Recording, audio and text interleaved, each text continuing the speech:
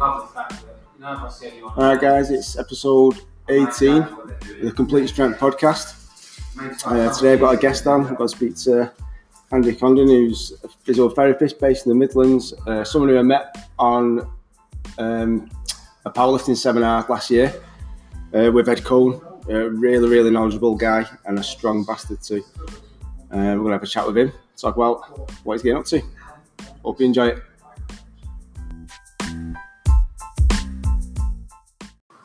Yeah, if you every night next time, like, when you're down, like, plan it in advance, I'm making sure I book the day out or whatever. Cool. Yeah. We said we'll go. Maybe we'll organise something. We'll go around to this gym for. Yeah. Over, bit of an hour over. Yeah. Must be in deadlifts. Still need to try that. Yeah. Ben's in the background as well. I'm sorry, I didn't realise it was on. No, that's alright. You're based here. I am. Yeah. So Andy's come down to just to visit the gym, spend the day in, and kind of learn what not to do when he goes back to his own place. So Andy, tell us a little bit about yourself. I'm Andy. I'm a physio working in the West Midlands, from Stourbridge area. I've been physio for about 15 years.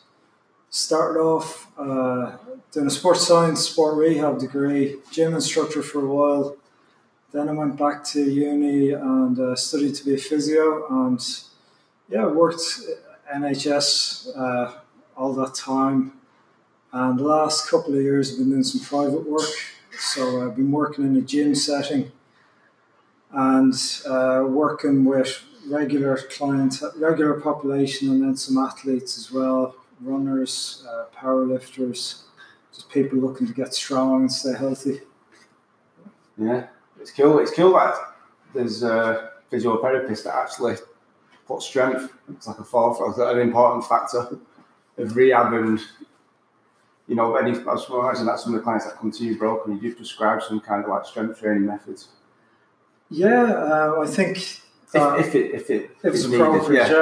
Yeah. I think some clients do come to the gym setting and they're a bit scared about doing certain lifts, and they've had niggling injuries for a long time, but it's given them a bad association with their squats or deadlifts or whatnot.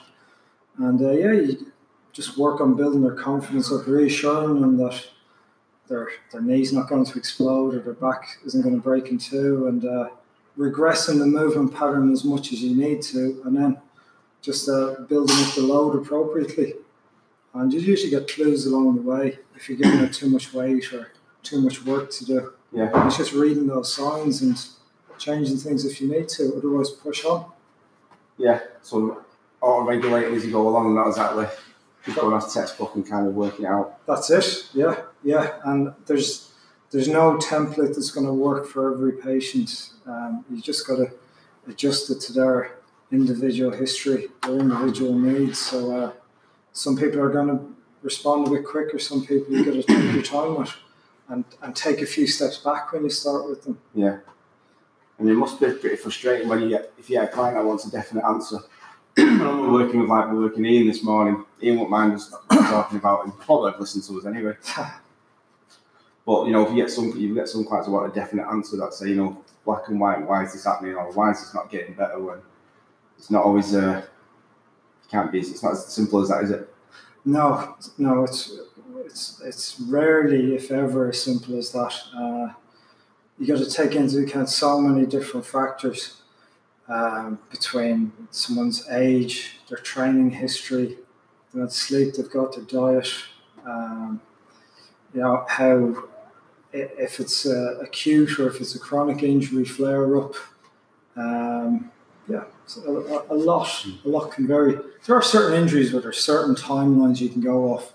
Somebody's had a fracture, or somebody's coming off the back of surgery.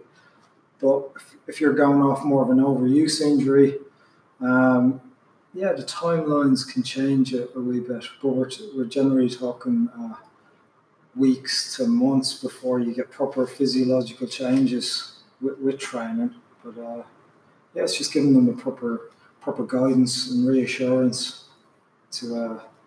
Bit of hand holding. Yeah, just to reassure them in a cuddle. That's it. What would you say were kind of like the common things that people, or common issues that you see, like quite, just on a daily basis?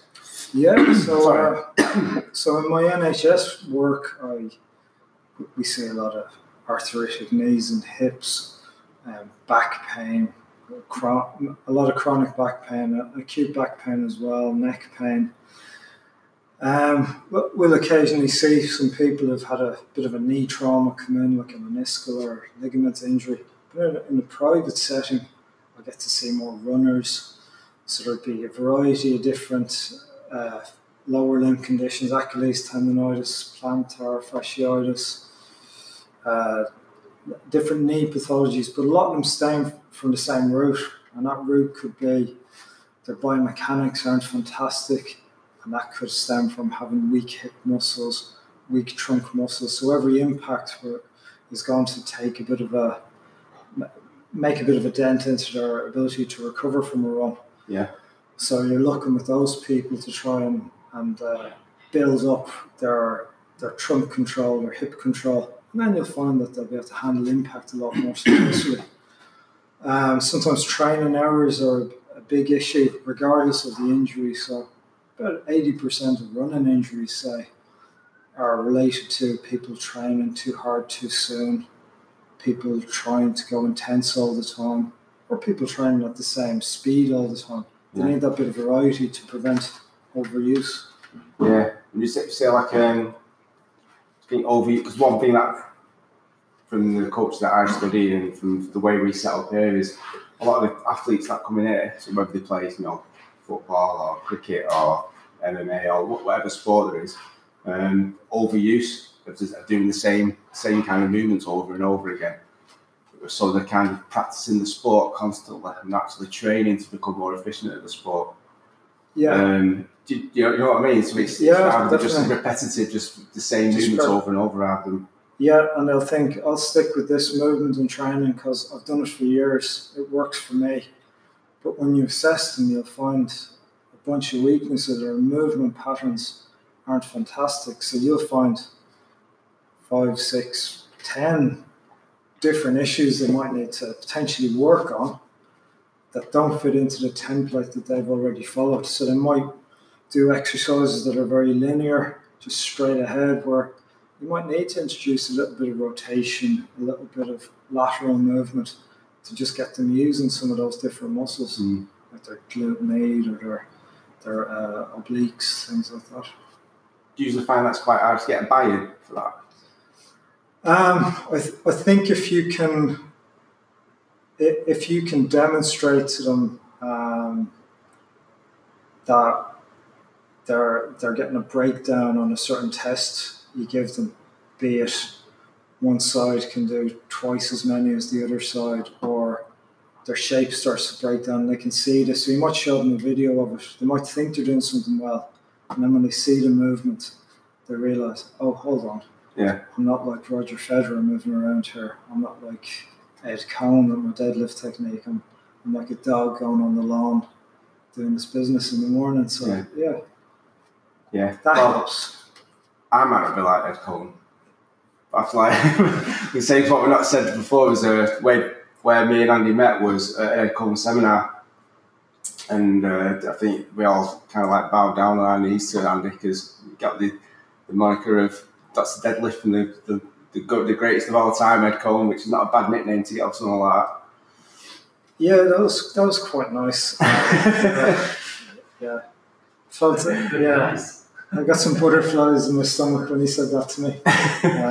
I think he was probably being nice to me because I was so bad at bench press and squat, so he felt like he had to make it up to me, I think.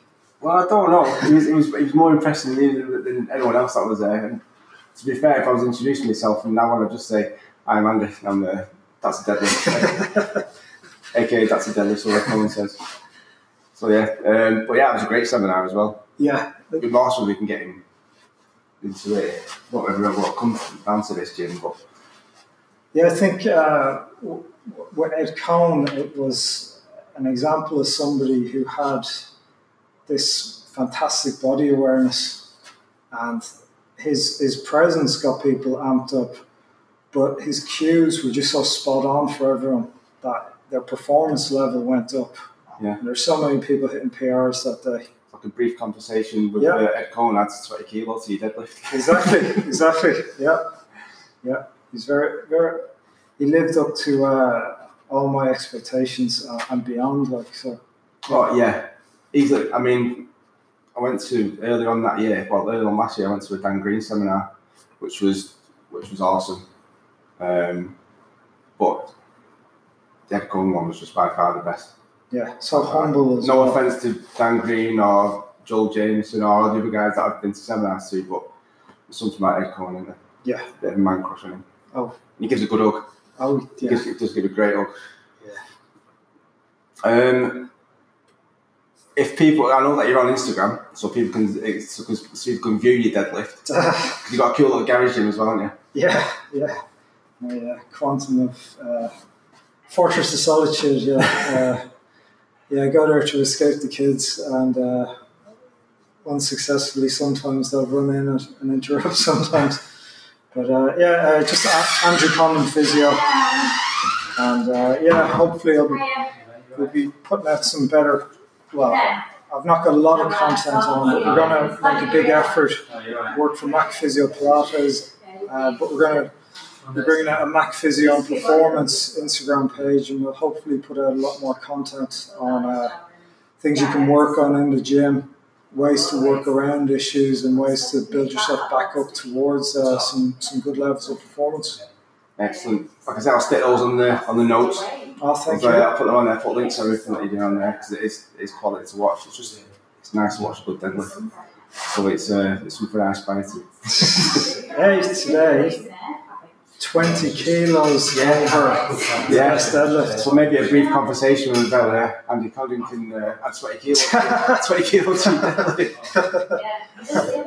But honestly, I appreciate anyone who just comes down the road to visit this gym. Never mind travelling from, good for at least 100 miles, 150, something like that. So if someone travels anything more than like an hour away, or even like a few minutes away, I'm always appreciative if someone comes down to visit this place. So thanks for having me. It's been an honour, and as I'm trying to get my CPPS registration, I'm seeing how that certification is put into practice here, the DeFranco methodology, but your own methodology brought into it as well. So it's been fantastic to see. Oh, awesome! Thank you. Oh, nice one. So let's come down to us next time, and you're welcome. Get us on the road and chat a bit. That's what we want to do anyway. Get some different gyms and just got to talk to different people. Yep. Awesome. Thanks today, man. No, thank you. Excellent. What I'll do, guys, I'll stick all the notes for Andy's Instagram and website and all the work that he's doing on there. I'll get it on. I'll stick it on the notes underneath. Give it a follow, and I'll speak to you guys next time. Thanks.